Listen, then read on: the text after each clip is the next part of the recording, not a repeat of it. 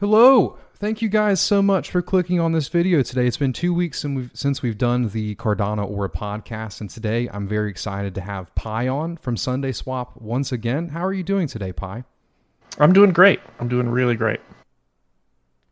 You guys have had a lot of exciting announcements since we last had you on. Yeah.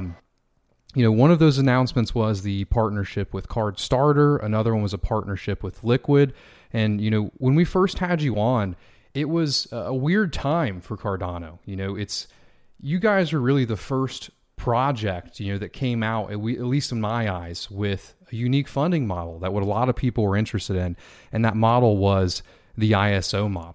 And the last time that we had talked, you guys were still planning on actually doing the ISO model. So what I want this podcast to be today is really an update on where we left off. Cardano moves very fast and crypto moves very fast. So I'm sure your guys' project has, many updates, whether it be the technical side. And also recently, you guys went on Dan's podcast with Crypto Capital Venture, and you guys actually did a live swap on Cardano using the Plutus testnet. And that was incredible. Can you tell us a little bit about that? Sure. Yeah. So first off, thanks for having me back on. You're my first repeat, so I'm really excited about that. So yeah, we. What would you like me to talk about first? The ISO or the demo that we did recently? So I just kind of want, because we're actually going to do a brief demo of what the site is actually going to look like today. But I just kind of want to talk about, what made that event so important. At least in my eyes, it was very important. It felt like the first true swap on Cardano. So I really want to touch on, why it was the first true swap and what happened, Yeah, for sure. So, that demo went kind of quick. We were a little limited for time. And what makes it so unique in our eyes is that, as far as we know, it is the first public demo of like a significant DeFi application running on kind of real binaries, like a real instance of a Cardano testnet. So, there's lots of projects building very frantically for Cardano, and there've been a couple of demos, and those are super exciting, and we're always super happy to see other projects who make progress and can show off what they've been building. But all of the ones that we've seen have been in what's called the PAB, the Plutus Application Backend. And what the PAB is, in brief, is a set of tools and a framework that IOG has put out for interacting with the blockchain. And in particular, so far it has just been against a simulated version of the blockchain, right? Something running just on your computer, and with different code than is what's going to be running on mainnet. So right? Is this the idea of off-chain code that we keep hearing from Lars? Is that what it is? Similar, yeah. So, at the end of the day, the only code that kind of is important for the security of the protocol is the on-chain code. That's what gets validated, and if you need to make sure that you're somebody can construct and submit any transaction whatsoever, right? But in order to make that easier, the off-chain code is kind of a set of tools for helping you find what you need to build that transaction, right? So, for example, if you're interacting with a DEX, you need to find where the liquidity for the pool that you want to swap against lives. And so the PAB provides, for example, the ability to look that up and find the UTXO that you need to include in your transaction. So the PAB is both the off-chain code framework and the simulated environment that, and kind of what I was saying is it doesn't enforce all of the constraints that the real blockchain does. So for example, it doesn't enforce anything about transaction size limits. So you can have these massive transactions that you submit to the simulated environment, and it works just fine. I mean, we actually had this in the early days of the project. Is we had something running on the PAB, then we went to try to run it on the blockchain, and the transaction was 110 kilobytes compared to the 16 kilobyte limit. And so there was a lot. Is that the current limit now, 16 kilobytes? Yes. And then what 16 is kilobytes per transaction, and I think 8 megabytes per block. okay? What is the testnet running at now, Alonzo Purple? So at one point, I think in Alonzo Blue, they had scaled it up to 32 kilobytes just so that developers could be unblocked. I haven't checked lately whether when they spun up Alonzo Purple, they kept that limit or whether they went back to the 16 kilobyte. Okay. But the sorry for mainnet cutting you launch- off there. I was just curious because last time I heard it was the 32, and it was actually from you. Right. Yeah. So mainnet launch will actually be 16 kilobytes. And they're talking about changing that, but it's a big decision and a big parameter update that has lots of implications. So that will probably not come anywhere in the near future. Yeah. We'll get into that later. I actually do want to talk about Alonzo at launch and the tooling, but we're going to get into that later. I wanted to talk about, there's a lot of new people probably watching this podcast that are new to Cardano and maybe new to cryptocurrency. So the historical moment that we just talked about was swapping 2 tokens on the Cardano blockchain. And if you're new to cryptocurrency, it's weird. You have all of these different tokens. Well, think of cryptocurrencies like networks. You have Facebook, and you can't add a friend from Facebook on Twitter. They just don't connect. Crypto is the same way. You have the Cardano network and you have the Ethereum network.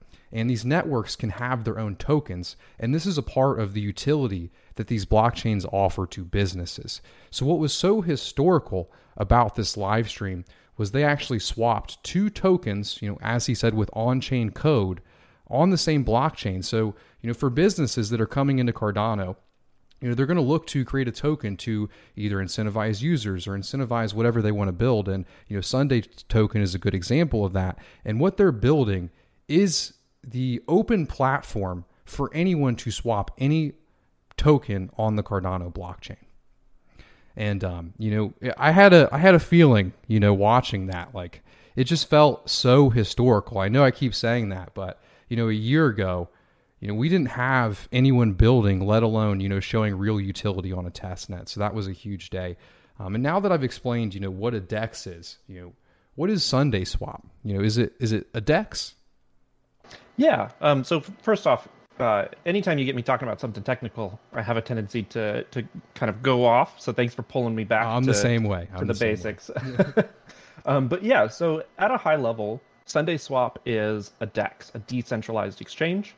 I got a lot of flack for using this analogy in my demo, but it serves a similar role as something like the New York Stock Exchange. Obviously, it's crypto first and it's decentralized, but the fundamental service that it provides is the ability for somebody with one asset to get a different asset. And kind of to put it in perspective about how important this is for a crypto ecosystem. Imagine a business that wants to start accepting kind of various cryptocurrencies for payment, right? Even if they're not building their own token. Somebody is selling T-shirts and they want to accept payment in ADA or in LQ or in Sunday, right? It's very risky for them to do so because the prices are very volatile, right? And so what a DEX allows them to do is accept those tokens, but then swap them into something that's more stable right away, right? And so that they can say, okay, yeah, we're charging $10 for our T-shirt. I'm going to accept however many Sunday tokens or however many ADA that is. But then, to remove the risk that the price may change dramatically out from under them because they've got to operate, a business with predictable profit lines, they can just swap it to something like a stablecoin. So a DEX really serves this fundamental role of allowing these different funds to kind of, slosh around like they're liquid rather than kind of being fixed in place in these isolated silos. That's ironically why we call it liquidity, because it creates this fluid movement of capital to where it's needed. Yeah, that's a great explanation. And why don't we have DEXs on Cardano? The answer is because we don't have smart contracts, right? And what DEXs offer is the ability for you to trade with somebody else across the world, without worrying about, them stealing from you. When you set a price that you're willing to pay for, you're going to set a slippage amount. In that slippage amount, you actually determine when you go to do the trade, and that's the amount that you're willing to lose on the trade or even make on the trade. And at the blockchain layer, it's incredible because you don't have to go through a centralized exchange to get another token. Using the same wallet, you use the SundaeSwap application, and we're going to show you this later. You get on there, and you can just swap one token for another in the same wallet without touching a centralized exchange. And that's huge. But the next thing I want to go on to is, the ISO story. Last we heard, you guys were going to do the ISO. That was going to be, one of the main methods for funding for your project. But, last that I read, it seems that it has shifted. Yeah. So the road to ISO has been a pretty bumpy one for us. We, as a very new project, I think we were like, days or weeks old at the time.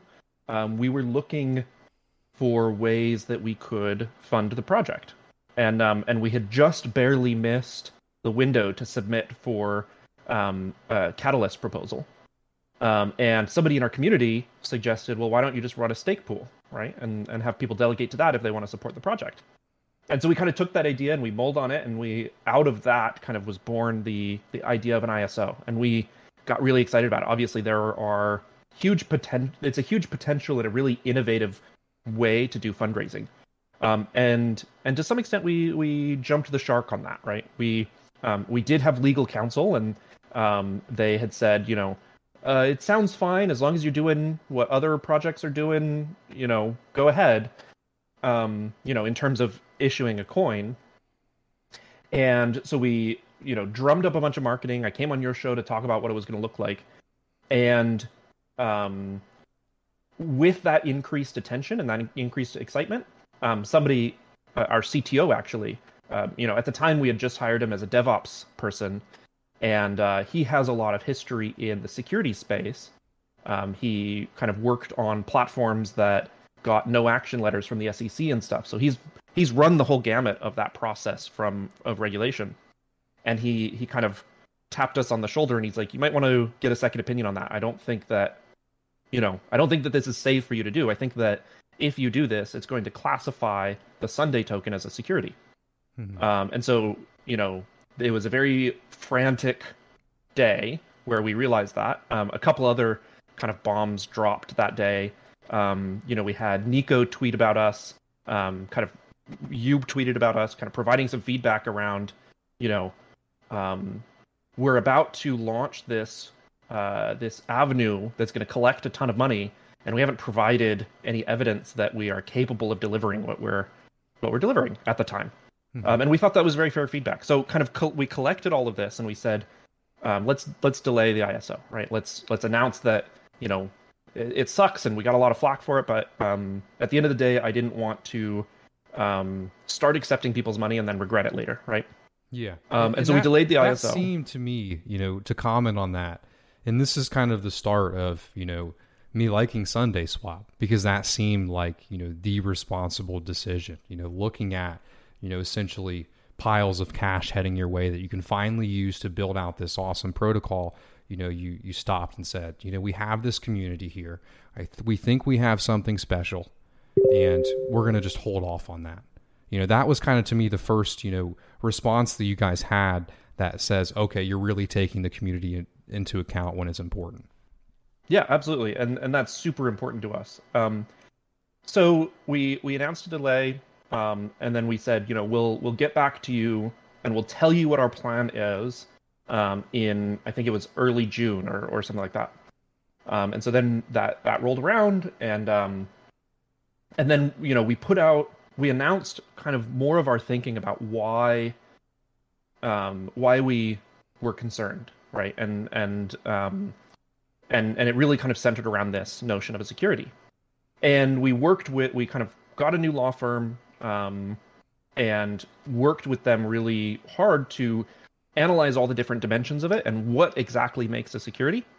And we settled on, we still wanted to run the ISO. We still wanted an opportunity for people to get involved at a low risk level, right? But we had to change some things about the ISO. So now one of the key things that we changed is that we are launching the ISO at the same time as the DEX. And that's really important because a security kind of boils down to 4 prongs of a test. This is called the Howey test. And one of those prongs is that, or 2 of them is that the thing that you get, you have an expectation of profit derived from the efforts of others. And so if we launch the DEX and a truly decentralized protocol that you can interact with, even if SundaeSwap Labs disappears, then whatever value the Sundae token has is no longer derived from the efforts of others. And so, it's there. It's an existing derived product from the existing product. That's what you're saying, which is now a decentralized product that anyone can access. Exactly. Okay. And so, because of that, we also no longer really see the ISO as a fundraising vehicle, right? We'll have already built the DEX. It's not super fair for us to ask for a bunch of money at that time. And so instead, you'll be keeping your ADA rewards and your Sundae rewards. We'll be partnering with some stake pools in the community to avoid drawing large amounts away from the stake pool community. And we see it as a marketing vehicle to get people excited about the tokens and a decentralization avenue. So we want to get the tokens into a very wide and diverse set of hands because we plan to vote on parameter changes and vote on protocol upgrades via the token. Yeah. So this new ISO model, what percentage of the tokens, will be rewarded to those delegating with those pools? In the past, I remember it was a large percentage. Has that percentage come down a little bit? So in the past, we hadn't set a specific percentage on it. Okay. Instead, we had set a specific price, right? Mm-hmm. If we raise this much money, we're going to give out these many tokens. And we had picked that price and that model around some kind of naive estimates, right? We were predicting, maybe we'll hit 20 million in our pool. And if you look at those estimates and you project it out, it's up. We're actually given about the same amount, right? Obviously, under that model, we were vastly under predicting the popularity of the ISO model. So we would have ended up giving out quite a bit of the token that way. But it was never our intention, right? We didn't design the ISO to give out a certain percentage. And so we always wanted to give out about 5%, maybe 6%. In this model, it'll be 5%. And then reserve the bulk of the rewards for people participating in the protocol and providing liquidity to kind of create the market that allows people to swap. Okay, awesome. So, you guys were really expecting the funding from the ISO model. Did you guys shift to, VC funding or a public sale model? How did you guys get the funding to actually build your DEX, given what you actually learned about the security laws relative to the ISO? Yeah. So we had to tighten our belts. All of us, we were taking a very small salary. Now we're taking no salary. We're paying our developers, but we're paying those out of pocket from the kind of co-founders' pockets. We're paying for hosting costs out of pocket. And then for some of our bigger bills, we took a small business loan of about been bootstrapped. Now, if you look at our tokenomics, which is available on our website, we have set aside 13% if we do need to go to either angel investors or VC investors. We're really reluctant to do that. And if we do, it'll be somebody that is, brings something really profoundly unique to the project and, has the Cardano vision in mind. And if we don't end up selling all of that 13%, whatever we don't kind of sell as part of a VC fundraise will revert to the community supply. So that'll be used for staking rewards and things like that. Awesome. Well, I think that was a great continuation of the ISO story, and I appreciate your response. Do you guys have, and this also leads into my next question, what is the timeline for releasing Sundae? What is the timeline for the ISO? Because you said they're going to be launched around the same time. Yeah, so we're going to launch them both at the same time. The ISO will run for 5 epochs. So we didn't want the ISO competing with our protocol, right? So we had this balance between a shorter ISO, but then we don't I want hadn't people. even thought of that. We don't want people to miss out on the ISO, so we didn't want to run it for like 1 or 2 epochs. And so we kind of chose a middle ground of 5 epochs. It's a little over a month. So even if you miss like the first epoch, you should still have plenty of time to get involved. In terms of the timeline for launching, and every time I talk about this, I add like the biggest of disclaimers. Things in software can change, and at this point, we've built a large part of the core of the product, and the limiting factors are things that are outside of our control. Things like getting an audit that has been particularly difficult to line up given the kind of fierce competition for good auditors. So things may change. I'm not making a hard commitment, and I beg our community to have some understanding if things do slip. But our current projections place us launching around mid-October. Okay. And, saying that, you mentioned things that are outside of your control. From my perspective, I'm trying to build a decentralized application experience, and a lot that I'm trying to build is out of my control. And one of those things is wallets. There aren't any DApp-like connector wallets yet other than Namey, and there's some limitations there. And also, as we mentioned earlier, that kilobyte size block or transaction limit, for the blocks. So do you think that on the release of Alonzo, let's say you weren't limited by the audit, would you actually be able to build SundaeSwap if you had everything done, and actually have it run on the release of Alonzo, or is that tooling not there yet because of the limitation, because of the transaction size? Yeah. So, in principle, I think we could launch at the release. The big problem, and the reason we wouldn't, even if the audit wasn't a factor, is exactly because of that tooling, right? We want to make sure that we have a diverse set of wallets to integrate with. We want to make sure that we spend some time optimizing our transaction sizes, because the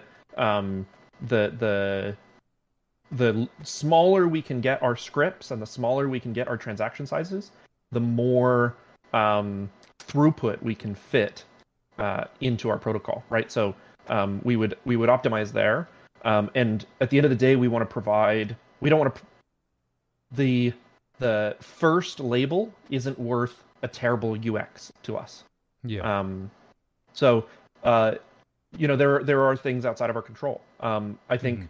A lot of protocols are working very hard. I don't want to badmouth anybody, and I anticipate a lot of smart contract protocols are going to experience similar kind of problems, the ones that we ran into and the ones that we had to solve to run that live demo. And I don't think you're going to see any substantial, DApps on day one of Alonzo. That being said, I can speak to that too. Relative to everyone that I've talked to, them saying SundaeSwap in October isn't a large delay. There are a lot of moving pieces, and a lot of these moving pieces all have to align around the same time for our projects to release, and it's not just them. Yeah, you might see, like, as of the hard fork, smart contracts are possible, right? You can submit the transactions to the blockchain, so you might see some very simple apps, like. I could imagine somebody building some kind of like vesting protocol, right? Where, oh yeah, we lock up funds for X weeks and then they get released. But like the more significant apps are going to take some time for the PAB to catch up, for wallets to catch up, to solve kind of some of the protocol issues that aren't being checked and enforced by the PAB today, things like that. Okay. Well, thank you for that insight. I and my audience really appreciate it, because without being on the inside, everyone's kind of wondering, what functionality will be available on the 12th, and we have no idea really, other than kind of peering on the inside a little bit. So I really appreciate that. And then one last note on that. No worries. To some extent, I think IOG and the Cardano community should be looking at that as a feature, not a bug. In the sense that, the hard fork is incredibly sensitive, and if there were, they've been doing an incredible job of stress testing it and doing kind of security analysis and all that up to the fork. But God forbid there was some kind of scalability problem or some kind of bug. If there was a way for $100 billion to flood through the doors on day one, and then a bug was discovered, that could be, disastrous, catastrophic for the Cardano community. So the fact that there will be a ramp up time, and you'll get to see more and more traffic over time on the network, will be really healthy for our confidence in Cardano itself. Yeah, I agree with that completely. I often get the question, when Alonzo, when Goguen? And my response has always been, hopefully when it's ready. I don't care if it releases this month or next month or December. Cardano has always been, slow and meticulous. So why, in the last few months of the biggest release, do we have to have it now? I think that this route is a good way to do it, because it also releases, the base to the public, so people can build tooling. So it's not just IOG limited to being essentially the fathers of the protocol, and here's the tooling that we've created. Now when the base is out, there's going to be multiple people working on tooling, and I think that's going to provide a huge advantage to just tools for developers in general. So one of the main questions that I got on Twitter was, when is the audit going to happen? And, what type of audit is SundaeSwap going to be? And also I'm curious on why audits are important. Yeah. So for those who don't know, an audit is essentially a health inspector, right? They come in with a fresh pair of eyes and an incredible amount of experience in the security and blockchain domain, whatever company you choose, and kind of double check a lot of the assumptions you might be making, right? And look for common and uncommon attacks against a protocol. So they're very pricey items, and there are very few companies right now who can do a really reputable audit for Cardano. So a big part of our effort on the business side has been lining up an auditor that we're really proud of.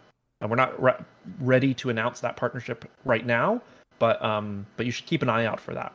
And so the reason that SundaeSwap is getting an audit, and the reason it's so important to us, is because if you look at other DeFi protocols off of Cardano as to kind of predict how might SundaeSwap go, collectively Uniswap V2 and V3 hold, I think last I checked, it was $6 or $7 billion worth of funds. And so they're incredibly lucrative targets for hackers and for people looking to exploit and exfiltrate funds. So it's really important to us to do everything in our power to drive up confidence in that protocol, both, honestly, so that I can sleep at night, but also for our users, right? So people feel confident leaving their funds in our smart contracts. And so we are not sparing a penny, basically, on our audit. It's going to be a very hefty chunk of change, but it's well worth it in our mind. And what they're going to do is, first, they're going to formally kind of write down in mathematics what are all the moving pieces of the SundaeSwap protocol, right? On the surface, it seems very simple. You're swapping one asset for another. But under the hood, there's actually an incredible amount of nuance and detail in exactly how we execute that. So they're going to be writing down that formal protocol, ignoring the code and the Plutus side, and building formal proofs in a proof assistant about what the protocol is, and they'll be delivering a report on that. Once we have that, and once they've kind of provided recommendations on things we should change about the protocol to make it more secure, we'll then we're implementing it in parallel, but we'll maybe migrate those recommendations into our code base, and then they'll do a second round where they do a code review. And they'll look at all of our code, our Haskell code, and say, does this actually faithfully implement that specification? And so, this is going to take a lot of time, and it's one of our, if not the biggest bottleneck in us launching. But it's super important to us. And I've always said from day one that if I don't feel 100% confident in the protocol, we're not going to launch. And the first to launch label is much less important to us than being the, than not being first to get hacked. Yeah, it's a pretty bad label, first to be hacked. Because someone will achieve that label on the Cardano ecosystem.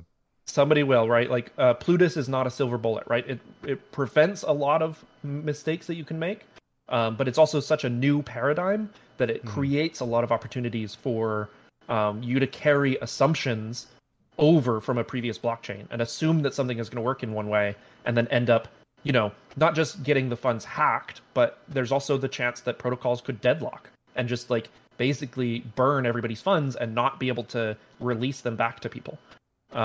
So it's, incredibly sensitive for us to get this right.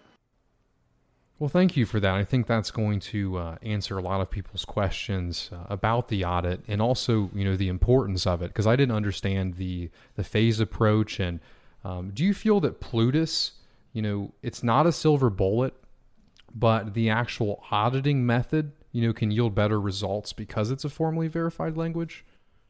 Yeah, I think so. I think that having more concrete semantics around how it operates, right? A formal specification for this that you can feed into something like Agda or Lean, which are kind of theorem provers that like heavyweight mathematicians use, gives a lot of kind of potential growth for these kind of static analysis tools and proofs that can be made about protocols. Whereas with something on Solidity, there's some amount of formal verification you can do, but it also boils down to just thinking really hard, which can still be very fallible. Yeah. Well, thank you for that. Of course. But what is really nice about this is, as a smart contract creator, you can essentially determine the cost of the smart contract. That's the big utility there, Absolutely. And the cost and the outcome, both are very important. Mm-hmm. Yeah, and I experienced the same thing as an NFT creator. I knew the maximum cost that it would take to distribute all of these NFTs relative to the amount of NFTs they were purchasing at one time. And that's a huge advantage, because I've seen NFT drops on Ethereum where the transaction fees for the user get up to $1,800, because so many people are trying to purchase it at one time. But by the way, go ahead. Congrats on your NFT launch. I got a gold basho myself. So you got a gold basho? Yeah, that's honestly one of my favorites. I love the gold basho. Gold basho. So it was very cool to see you doing that. Thank you. Yeah, it was. The reaction to it was much better than I expected, and we've been working on it a while, and it was an amazing feeling to see, Pool.pm, seeing them all be minted, and the whole community, just excited. Everyone was thrilled to open them, and that's what we wanted. We chose a high supply with a lower price than most others, so more people could enjoy it. More people could open them up, and I think that's exactly what happened. But let's take a look at the actual SundaeSwap platform and see what the UI looks like. Yeah, let me go ahead and share my screen. I have two things to show off today, actually. Cool. And congratulations to you guys on this launch. It's we mentioned it earlier, but it was incredible to see the swap live. Cool. So this is the current version.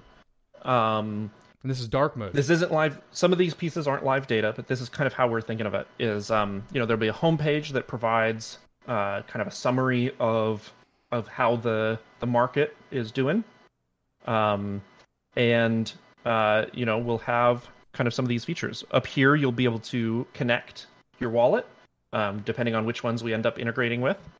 There will be a light mode and a dark mode, and connection to one of the big things that we're going to be pushing for post-launch is a huge education push, right? If you think about it, less than 3% of all Ethereum wallets have interacted with DeFi. And one of the constant pieces of feedback that people have when they go to get involved in Uniswap or PancakeSwap and yield farming and stuff like that is confusion and not really understanding how to do it and how it works and what the risks are.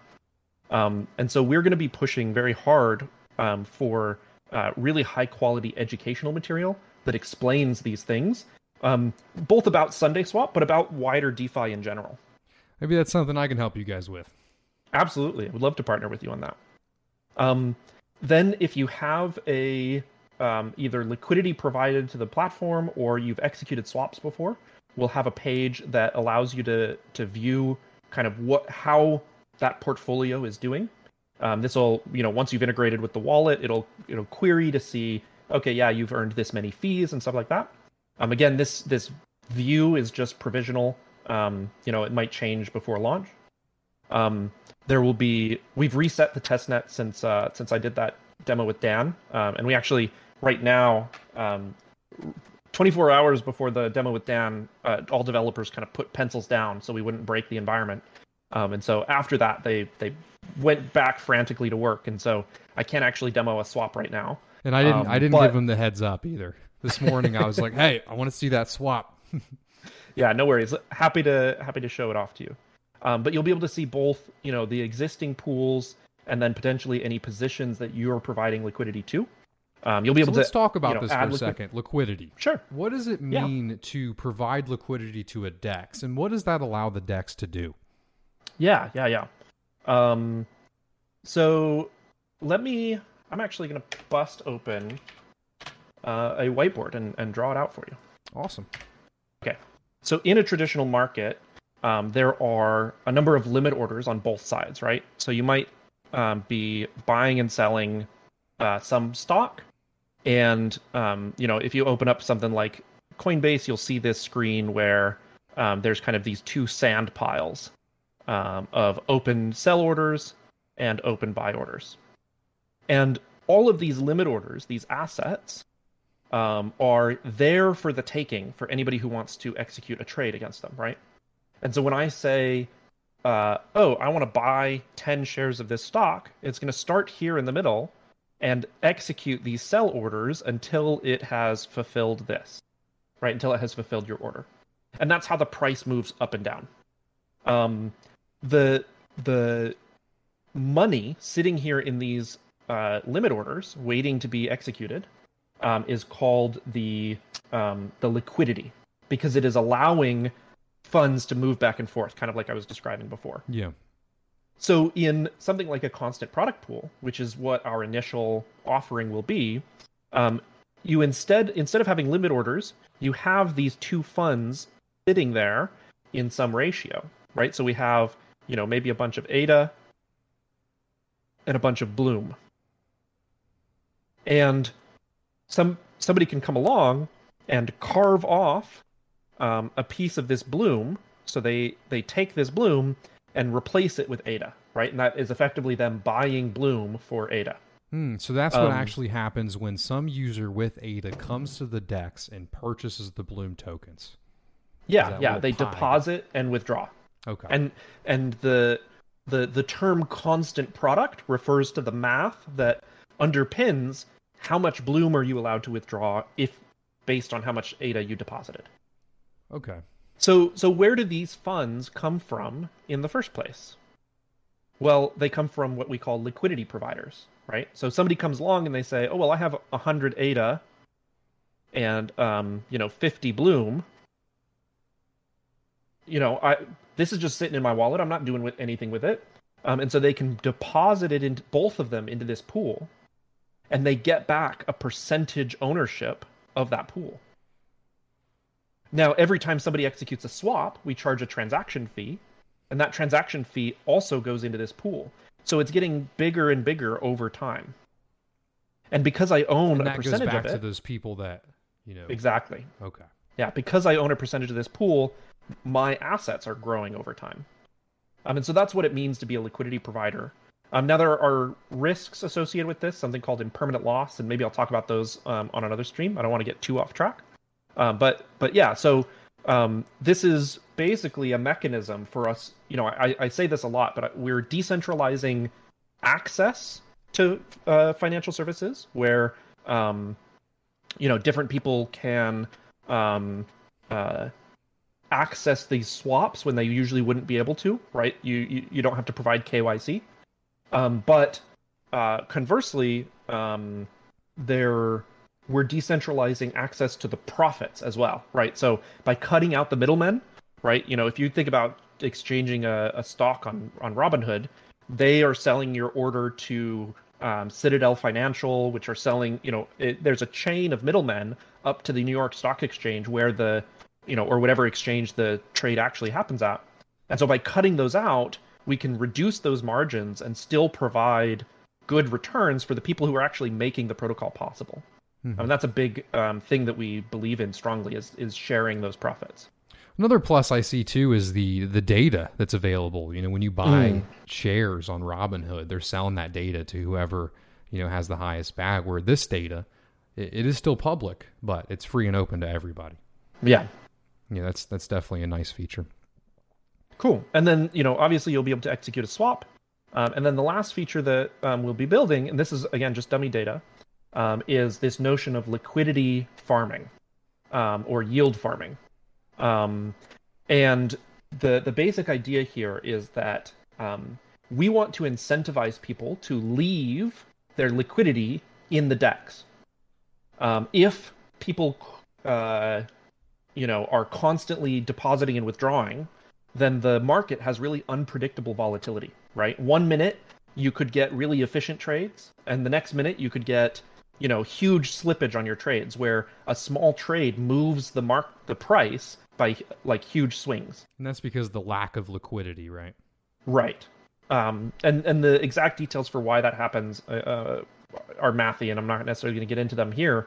But we want to incentivize people to deposit and keep their liquidity there for long periods of time. And so we're going to be building features that incentivize liquidity that has been in the pool for longer periods of time. So you'll earn kind of additional rewards on top of that. And exactly how that works, we haven't finalized or announced, so I'm not going to go too in depth. But I just did want to confirm that that is something that we have planned. Okay. Cool. The second thing that I want to show you is something that in the next couple of days we're going to be releasing to the Cardano community. So one of the things that we have found is that having this private testnet that we did the demo on has been incredibly helpful. So one of the things that we've been working on is we have built this ability to run our own private testnets. I mean, this is something I didn't get a chance to show off yesterday in the demo, but we have up in AWS our own private Alonzo testnet. So Cardano CLI query, so I can run this, and these are kind of all of the UTXOs that we were talking about running on our testnet. And so we're going to be open sourcing the scripts to spin that up. We've already shared it with our partners and got kind of collected feedback and improved the user experience. And so now we'll be open sourcing that. So anybody out there who is planning on building their own project can spin up their own testnet and kind of wipe it if you break things and mint yourself your own tokens and have an infinite faucet and all that kind of stuff. In addition, we found ourselves, on the command line a lot and just to do simple things like give ourselves some ADA or mint a new token. And so we've built this, we're calling it the Cardano Toolkit, that basically just has very simple capabilities to interact with a set of private keys that are stored on the server. So we can pick these out and, you can go and, give yourself some ADA. So I can say, give myself another 100 ADA. That gives it. So these are actually Lovelace. So I can say, okay, deposit, 10 ADA, and that should go up by 10. And I can mint a new token. So PiCoin, like this, mint the asset. That should show up in the wallet. And then, you can go and look at those UTXOs and as a developer, being able to exactly reference these. So, we hope that these tools are helpful for, we wanted to give back to the Cardano community basically. And we hope these tools are helpful for people building on Cardano. It seems it would be, just to remove having to type into the CLI all the time. You mentioned that you're also going to release documentation alongside that as well, right? Yeah, so we're going to release it in the next couple of days. The reason that we're not releasing it now is because we're kind of writing up some documentation on how to use it, how to get it set up, and things like that. Cool. Well, send that over to me, and I'll include it in the link down below. So if you guys want to take a look at this documentation and maybe use it for yourself, feel free. It'll be Absolutely. down below. One of the biggest questions that I got is, how do I get Sunday? Yeah, so right now there is no way. The Sunday token doesn't even exist.